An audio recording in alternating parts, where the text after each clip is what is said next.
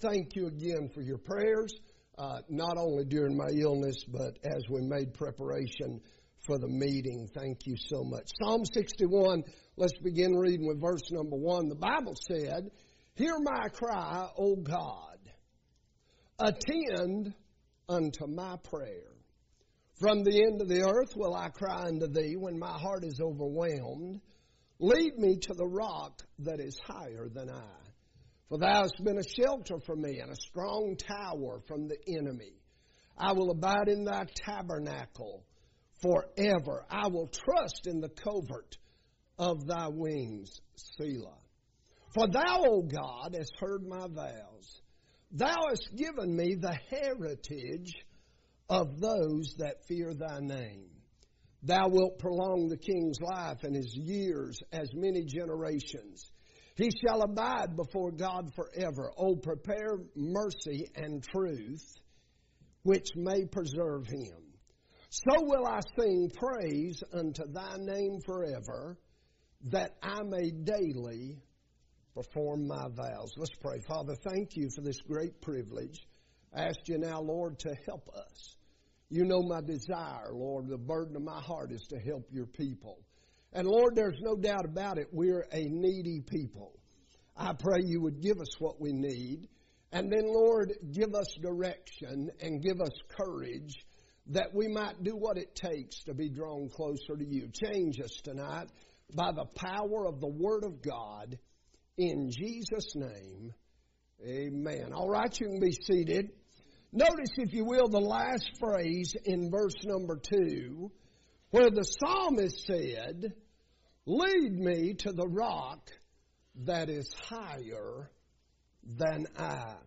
Now, most Bible students agree that this psalm is written by David. It is probably written after the rebellion of David's son by the name of Absalom.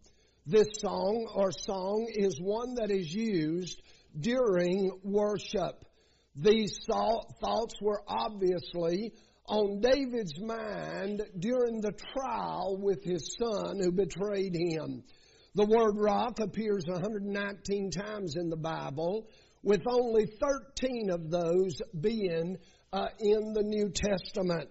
Let me point out, if I could, in the text, three things that I believe God would use to help us. First of all, look in verses 1 through 4, and we see the experience of problems. Now, it's good for us this evening to recognize that all of God's people deal with problems. One of the easiest things for us is to get the idea that when we're going through a problem that nobody else really is, or nobody else really has. And very often the reason for that is that we don't really understand or recognize what other people's problems are. Very often, something that is a problem for you may not seem like really much of a problem for me. Or what seems to be a problem to me may seem irrelevant or unimportant to you. But I'm glad to report to you tonight that whatever burdens us, whatever is heavy for us, matters to the great God that we serve. So notice the experience of problems. First of all, in verses 1 and 2, the psalmist deals with the desperation of his experience. Notice in verse 1 the severity of his desperation. He said, "Hear my cry." In other words, the psalmist is weeping, he's crying out, he's begging, and he's asking God just to hear. Now, why would the psalmist say this? I believe with all of my heart, as hard as it is for us to comprehend, the pastor mentioned even last night about the Lord and how David was a man after God's own heart. And as hard as it is for us to realize or comprehend, everybody at times feels like God is not interested. Now, can I say this? After years of serving God, after reading the Word of God and having the privilege to walk with the Lord, I know in my mind, and I even know deep down in my heart that the Lord cares and He's interested. I'm not sure exactly why that has no effect sometimes on the fact that I really feel that God is not listening. So we see the severity of his desperation. Hear my cry. It's almost like an accusation. Have you ever found yourself at such a point of desperation that even though your desire was to be respectful, you almost found yourself accusing the Lord of not listening? He said, hear my cry. Then notice the supplication in his desperation. He said, hear my cry, O God, attend unto my prayer. So it's almost as if we can see the psalmist as he says, hear my cry. Oh Lord, answer my prayer. Oh, God, please. Hear my cry. Oh, my heart's broken. I'm going through a problem. I don't understand. I can't figure it out. I can't even explain it. I can't tell anybody about it. Did you ever kind of feel like maybe folks were fussing at you a little bit? Maybe even sometimes you're fussing at yourself a little bit because you're burdened or you're broken. And when the pastor says, does anybody have a prayer request? You don't really say anything. And then somebody may say, well, folks want to help you pray if you'll tell us about your burden or something. But did you ever get to the place where you really wasn't sure exactly what was wrong? And if you knew what was wrong, you weren't sure exactly how to explain it. So we see the severity in his desperation. He said, hear my cry. The supplication in his desperation. He said, and my prayer. Then notice this, there's the separation in his desperation. Look at the first part of verse 2. He said, from the end of the earth will I cry unto thee. What are you talking about, David? What are you talking about, David? What is going on? You're crying from the end of the earth. I believe with all of my heart the psalmist is identifying or helping us to identify with the fact that when we are going through problems, very often we feel at least somewhat exiled. We've been pushed away. You don't want to look at it now, but sometime later go to Job chapter number 23. And the Bible tells us that Job, of course, he has buried his entire family except his wife. He has been stricken with boils from the top of his head to the bottom of his feet. And Job finds himself in a point of desperation similar to what we see with David and his love for God. And here's what Job said. Job said, I looked in front of me and I could not find the Lord. He said, behind me, and he was not there. Now, those are fairly normal from time to time for every child of God. We look in the front, look behind, and we don't really see the Lord there. But then he said this. He said, I looked on my left hand, listen carefully, where he doth work. What's going on, David? I believe here's what David said, and you and I experience it from time to time. We look in front, we're going through our problems, we feel exiled. We feel like we're calling from a distant land. Like nobody, no matter how loud we yell, no matter how deeply we pray. And here's what Job said. He said, I looked in front of me, behind me, and I couldn't find him. He said, I looked to the left where he doth work. How often have you been in such a point of desperation that you needed God so bad, but when you went to church, it seemed like the Lord was blessing on the pew across from you? And you're kind of perplexed and you don't understand and you can't figure it out. You can see God working, but He's just not working with your heart. And then it takes a step for the worse. He said, I looked on the right hand and God hid Himself. He said, I looked on the right hand and God had hidden Himself from me. God's hiding. And then Job said, well, this one thing I know. He knows the way I take. Though I cannot tell you where God is, He knows where I am. And the psalmist said, oh, I'm crying from the ends of the earth. I don't even know where I am. I cannot tell you where God is. But hallelujah, the Lord knows where I am. Then notice the sorrow in his desperation. He said, when my heart is overwhelmed. You ever been to the place in your Christian life when you really didn't know what to do?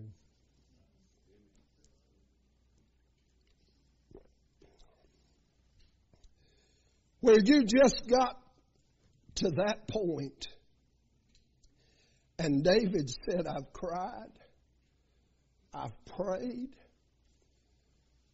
I'm at the very ends of the earth. And Lord, really, this is more than I can take. My heart is overwhelmed.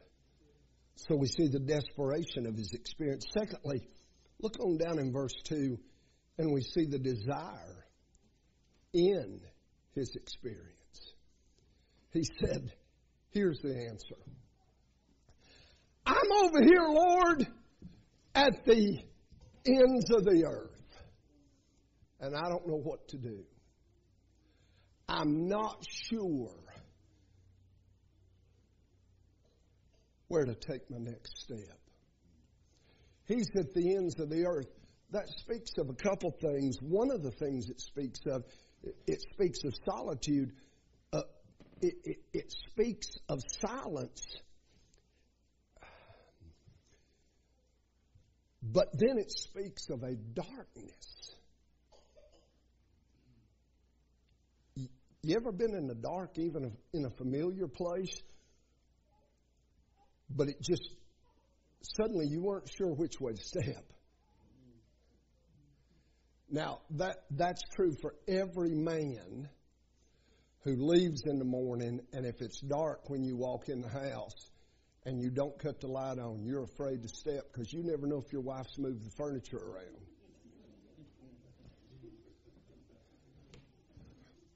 Praise God.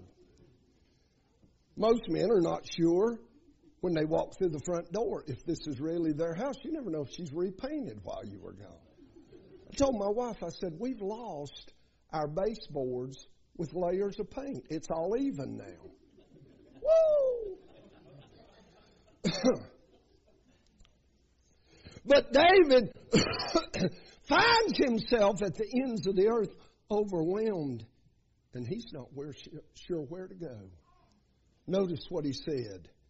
He talks about the hand of his leading. He said, lead me. Lead me. Now, I mentioned last night Joshua didn't get to come with me this week. Joshua's my traveling buddy. And Joshua has developmental delays. He has what's called kabuki syndrome. He is profoundly deaf, and he has mild to moderate developmental delays. Joshua gets around good, but he's not super steady on his feet.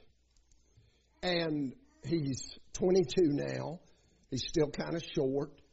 And so when he and I are traveling, when we're walking places, he's gotten to the age now where he don't want Daddy holding his hand all the time. But he does recognize when there are situations that are somewhat dangerous for him, or maybe not dangerous, but he doesn't feel sure about it. And just a few years ago, Pastor, I noticed it. It had been going on for a good long while, but the Lord allowed me to see it and to notice it. And that is when he and I are walking along and he's being independent and he's doing his own thing, and that's fine. He's with Dad. He knows everything's fine. He's being independent. He's being the way he's supposed to be. But we're walking along, and when one of those situations comes in view that he's unsure of, it caught my attention one day, because without thinking about it, my hand went back. And without making a sound, his hand went forward to get a hold of my hand. And what Daddy was saying without thinking about it was, this might be you might not be able to handle this. And what he was saying without thinking about it was, hey, thank you for a hand, because I'm not sure about this. Here's what David's saying. He's saying, I'm overwhelmed. I'm at the end I'm calling from the very ends of the earth. Oh, would you lead me? I need a hand. I need somebody to steady me, to touch me. I need somebody to help me. So we see the hand of his leading. He said, lead me. Notice the height of his leading. He said, lead me to the rock that is higher. What's the psalmist saying? I don't want to stay here. Oh, I don't want to be in this place. Lord, maybe you're teaching me something. Maybe you're showing me something. Maybe, Lord, you're doing something in my life. But Lord, please, I don't want to stay here. And I know there's a higher place. So we see the hand of his leading, the height of his leading. But notice thirdly, the humility in his leading. He said, this place I want to go is higher than I. You see, David is a man after God's own heart. David is the greatest king that Israel ever had. But after being betrayed by a member of his own family, his son, whom he dearly loved, David realizes that he has a need that is higher and greater than himself.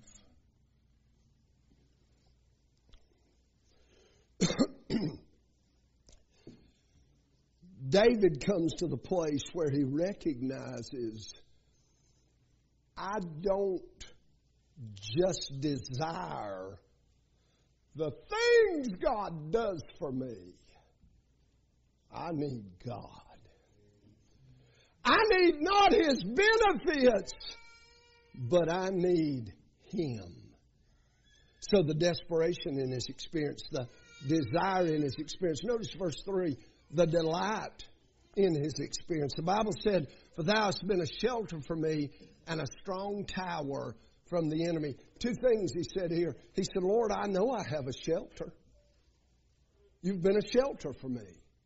He said, Lord, I know I have strength because you're my strong tower. Hallelujah. Wait a minute, I'm in this place of exile, this end of the earth. But I tell you what I do know. I do know I have got a shelter and a strength that is available. Look at verse 4, and we see the dedication from his experience. He said, after being here, two things. He said, I want to be dedicated to a property. He said, I will abide in thy tabernacle forever. ever. I want to dedicate myself.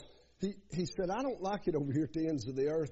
Tell you what I'll do. I'm going to hang around your house forever, always.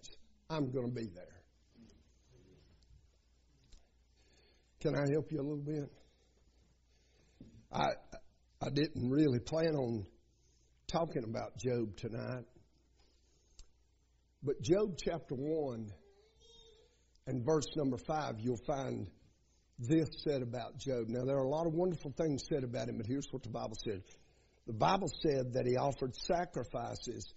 He spent time with God, and he did it daily. Every day. In chapter 1, verse number 5. Then he receives that great attack of losing his family. He remains firm, and then he is stricken with boils from the top of his head to the bottom of his feet. Now, I don't know how spiritual you feel like you are, but I don't believe anybody would have ever handled it any better than Job did. As a matter of fact, I'm not sure most of us would have handled it as well. But here's what the Word of God said Job did. Chapter 1, verse 5, Job is spending time with God, offering sacrifices every day. He does it Monday, Tuesday, Wednesday, Thursday, Friday, Saturday, Sunday. He does it 2 weeks, 3 weeks, 4 weeks, 2 months, 3 months, 4 months, 1 year, 2 years, 3. He does it over and over. Now, when you offer those sacrifices over and over, what do you come up with? An enormous pile of ashes on the altar. When we get to chapter 2 and he's stricken with boils from the top of his head to the bottom of his feet, the Bible said he took a potsherd, a broken piece of pottery, and he went to set down among, listen carefully, not some ashes, but the ashes. Now, I've heard people make all kind of explanations of why they think he sat down among the ashes. All of them may be credible. But I'm going to tell you what this preacher thinks.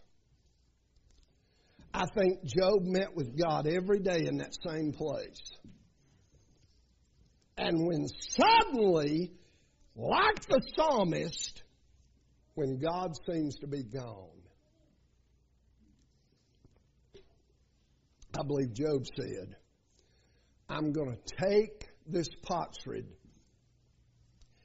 and I'm going to go over there to that place where I've always met with God. And I'm going to stay there till God comes back by. Now that does a couple things for him. Number one, he's ready whenever God's ready. But number two, he can look over here in the pile of ashes and remember what God did for him there. He can look over here and remember what God did for him there. He may look here and remember what God did for one of his children, or look right there and remember what God did for his wife. And he's reminded in that place, hey, on that piece of property, he's reminded that God is good. Even though he don't know where God is. He said, God knows the way that I take. When he's tried me, we'll be together again here around this pile of ashes. Preacher, I don't know what to do. I'm at the point of desperation. You need to dedicate yourself to a property. But then notice this. He dedicates himself to a person. He said, I will abide in thy tabernacle forever. Then he said, I will trust in the covert of thy wings. He said, I'm going to dedicate myself to this property. But not only that, a person. I want to make sure, Lord, I'm under your wings. I want you to know that you're the one I'm trusting. I'm not trying to figure it out. I know, Lord, I can't fight my battles. So, Lord, I'm going to trust under your wings. Secondly, notice, if you will, now, as I was studying, I saw verses 1 through 4, the experience of problems. And then I looked at verses 5 through 8, and I saw the expression of praise. And we'll get to that in a minute. And as I was studying, Pastor, I was looking at the text and it was like something was eating at me.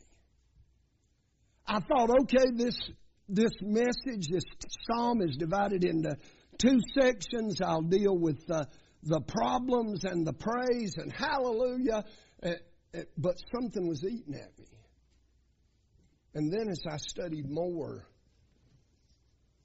the Lord said there's more here. It's not just the experience of problems and the expression of praise, but look right at the end of verse number 4. He said, I will abide in thy tabernacle forever. I will trust in the covert of thy wings. Selah. So there's the exercise of pause. He said, there's not just the experience of problems and the expression of praise, but there needs to be an exercise of pause in the Christian life. We've got problems, we've got worries, but 3 things I would point out here. We should first pause for reflection. What does that mean? We're looking back over the problem. Now, you and I know, because we've heard sound Bible preaching, that all problems are not our fault. All pain is not because we did something wrong. But it's always good when we pause for reflection to look back over that problem and see what kind of input I may have had. To either bring it on or to make it worse. And if not, then I can reflect over the fact, and can I say this, even rejoice over the fact that even though I had to come through that problem, I didn't cause that problem myself. So there's a pause for reflection over the problem. There's a pause for remembrance over the precepts of God's Word. We need to remember what God gave us while we were in that problem out of His Word. And then there's the pause for responsibility, which speaks of progress. As I come out of this problem, everybody's listening, as I come out of this problem, I need to pause for a minute and kind of look back and gain some responsibility of what I need to do going forward. Because I promise you, if I've been in a problem like that, there are some people I love and care about, maybe some I don't even know, that are in the realm of my influence, that I have a responsibility to help. Notice this, a progress in spirit, draw closer to the Lord. A progress in my service, care for others. And then a progress in my submission, committed to the ministry. Now, I'm called to preach, and God has given me the job of pastoring. Your pastor's called to preach. He's been given the job of being a pastor. The Lord has made that part of His responsibility. Often we're called ministers. Now, we are and we should be, but I don't particularly care for that title in what God has given us to do, because I personally believe from the Scriptures that everybody who's saved is to be in the ministry. And everybody who is saved has a responsibility to minister. For the Son of Man came not to be ministered unto, but to minister and to give His life a ransom for many. So every one of us should, as God brings us through and as God trains us, we should learn to submit ourselves and be committed to the ministry. So we see first the experience of problems, the exercise of pause, Selah, stop for a minute and look back over what God's taught us. And then finally look in verses 5 through 8 and we see the expression of praise. How often do we say, how often do we hear people pray? often do we say to ourselves, Lord, help us with this, and we'll thank you. Oh, God, bring us through this, and we'll give you glory. Lord, do this, and we'll praise you. Notice what the psalmist said. He's praising God for hearing. Look at the first part of verse 5. For thou, O God, hast heard my vows. Now, back in verse 1, he's asking God to hear his prayer. But here he says, God, you have heard. I want to thank you for hearing me. You heard my vow. You heard what I said.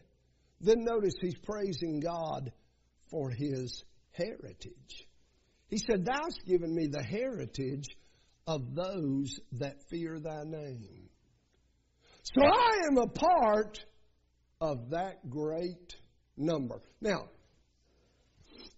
I would never claim to be as great a man as your pastor, but according to the Bible, I've been given the heritage of those that fear the Lord. Amen. See, we go to church, and it's right to give honor. The Bible teaches us to give honor where honor is due. Oh, but what we've got to realize is that we're all in the same big family.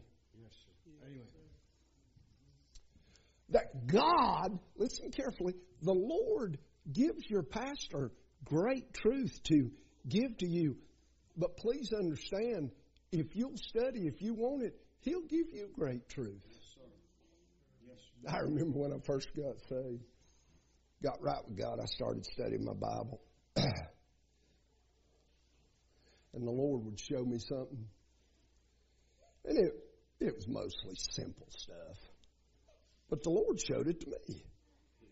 You know, I'd go to church and be talking to some brother. I said, man, let me show you what God showed me. Whoa! Look right here. And they'd go, uh-huh.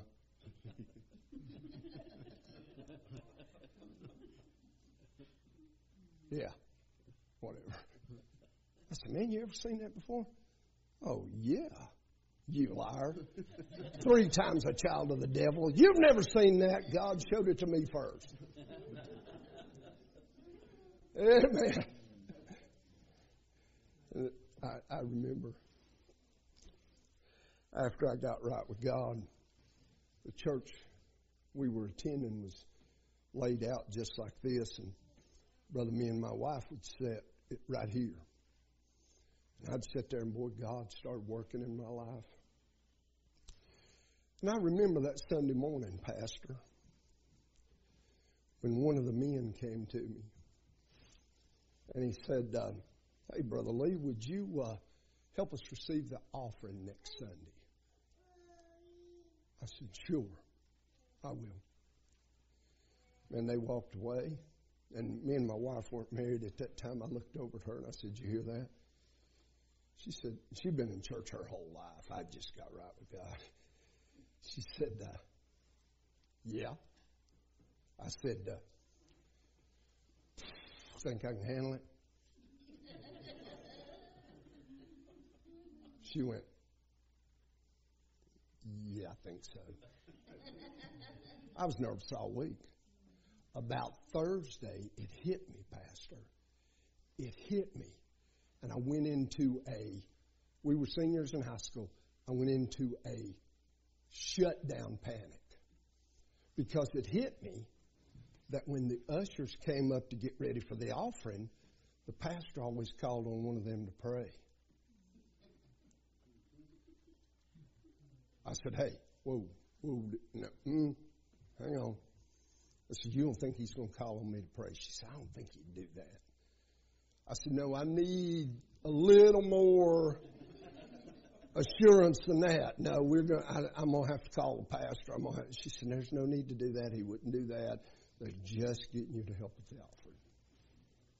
And I remember where I stood, Pastor. I stood right here.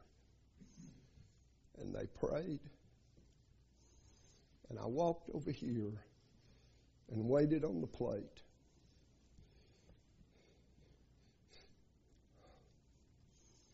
I remember felt something on my face. And it was a hot tear. And as that plate was coming my direction, I thought, man, a year ago, you would not have wanted me in 50 feet of an offering plate. And now I'm taking an offering at the house of God. I went all the way down, handed it over to somebody with much more experience than me. I walked down the center aisle, sat down beside her, and I went, how'd I do? She went, fine.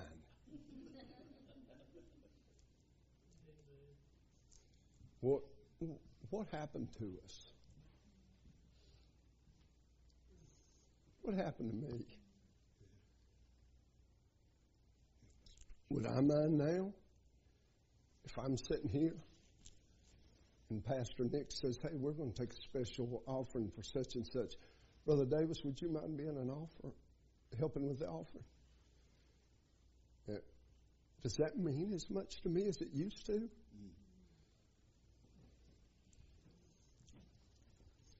The psalmist said, Lord, I have the heritage. I'm not as good as this crowd, but I'm one of them. Woo, praise God, I get to be a part. I may be the least in the family, but I'm in the family. And anything I get to do, you remember what it used to be like? When the pastor would say, turn to Matthew 27, and you didn't know what that meant. But you'd get over there, and he'd start reading them about the cross or about Calvary. And you look over at your wife and say, he's preaching on Calvary. And you'd sit there, scooted out in the pew, listening about Calvary one more time, and those tears would drop on your Bible. And you had it, as far as you know, everything's right between you and God, but you still got to go to the altar because it's Calvary, and it's wonderful, and it's glorious, and it means something to us. Now, Pastor says, turn to Luke 23. Well, preacher's preaching on Calvary again. Guess he didn't have time to study.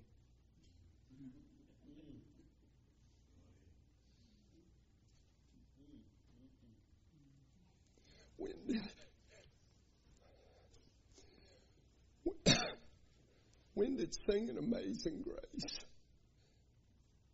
become routine to us? It's just another song.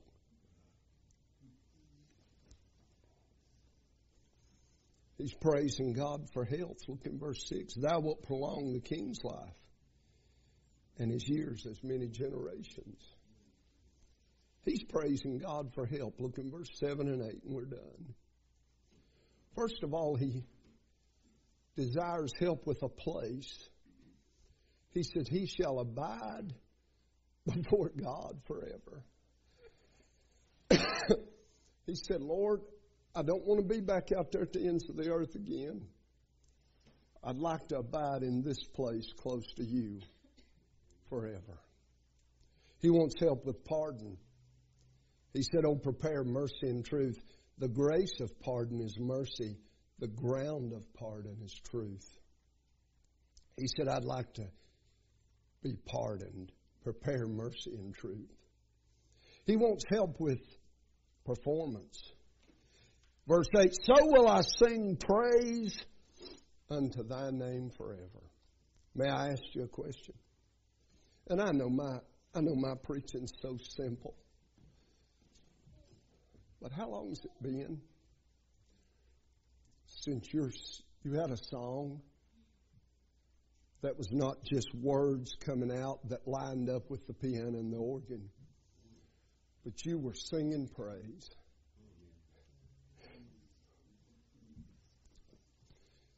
Somehow, you kind of got lost in that song.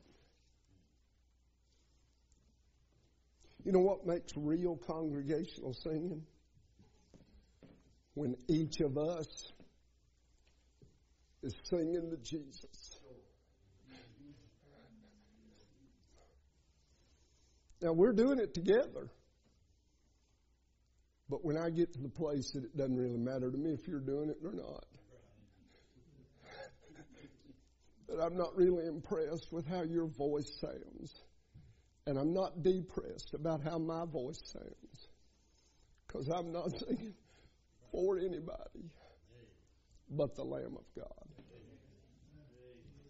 Notice this and we're done. He's asking for help with his promise. He said, so will I sing praise unto thy name forever.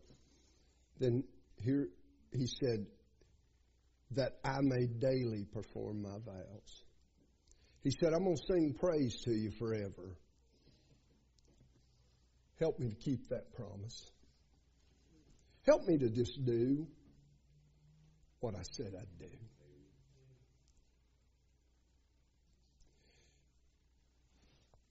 Pastor, I believe that a large number of Christians really have a desire to do right. The majority, I believe. But I fear most of us spend our entire Christian experience with a desire to do something great. And all of us believe that we're going to wake up one day and suddenly it'll be easy to read the Bible, easy to pray, easy to witness, and easy to serve God. And when that happens, when that day comes, boom, we'll finally be there. I'm sorry, but none of that's true. There's a few guys who've given us the idea they're to that place, but they're not being honest. Say, preacher, I'd love to be something great for God. Man, I would too. But I think what we're missing is we're magnifying the word great. Okay? I don't think there is a great for God. I think we need to just take the word great out of it, and we need to be something for God. Whatever that is. Lord, would you tonight lead us to the rock that is higher than us? Let's stand, heads are bowed. Father, would you help us now? Do for us, Lord, what we can't do for ourselves. Manifest your power in each heart, in each life. And Lord, change us for the glory of God. In Jesus' name. While heads are bowed, nobody's looking around. Pastor's family's going to sing. I want you to obey the Lord.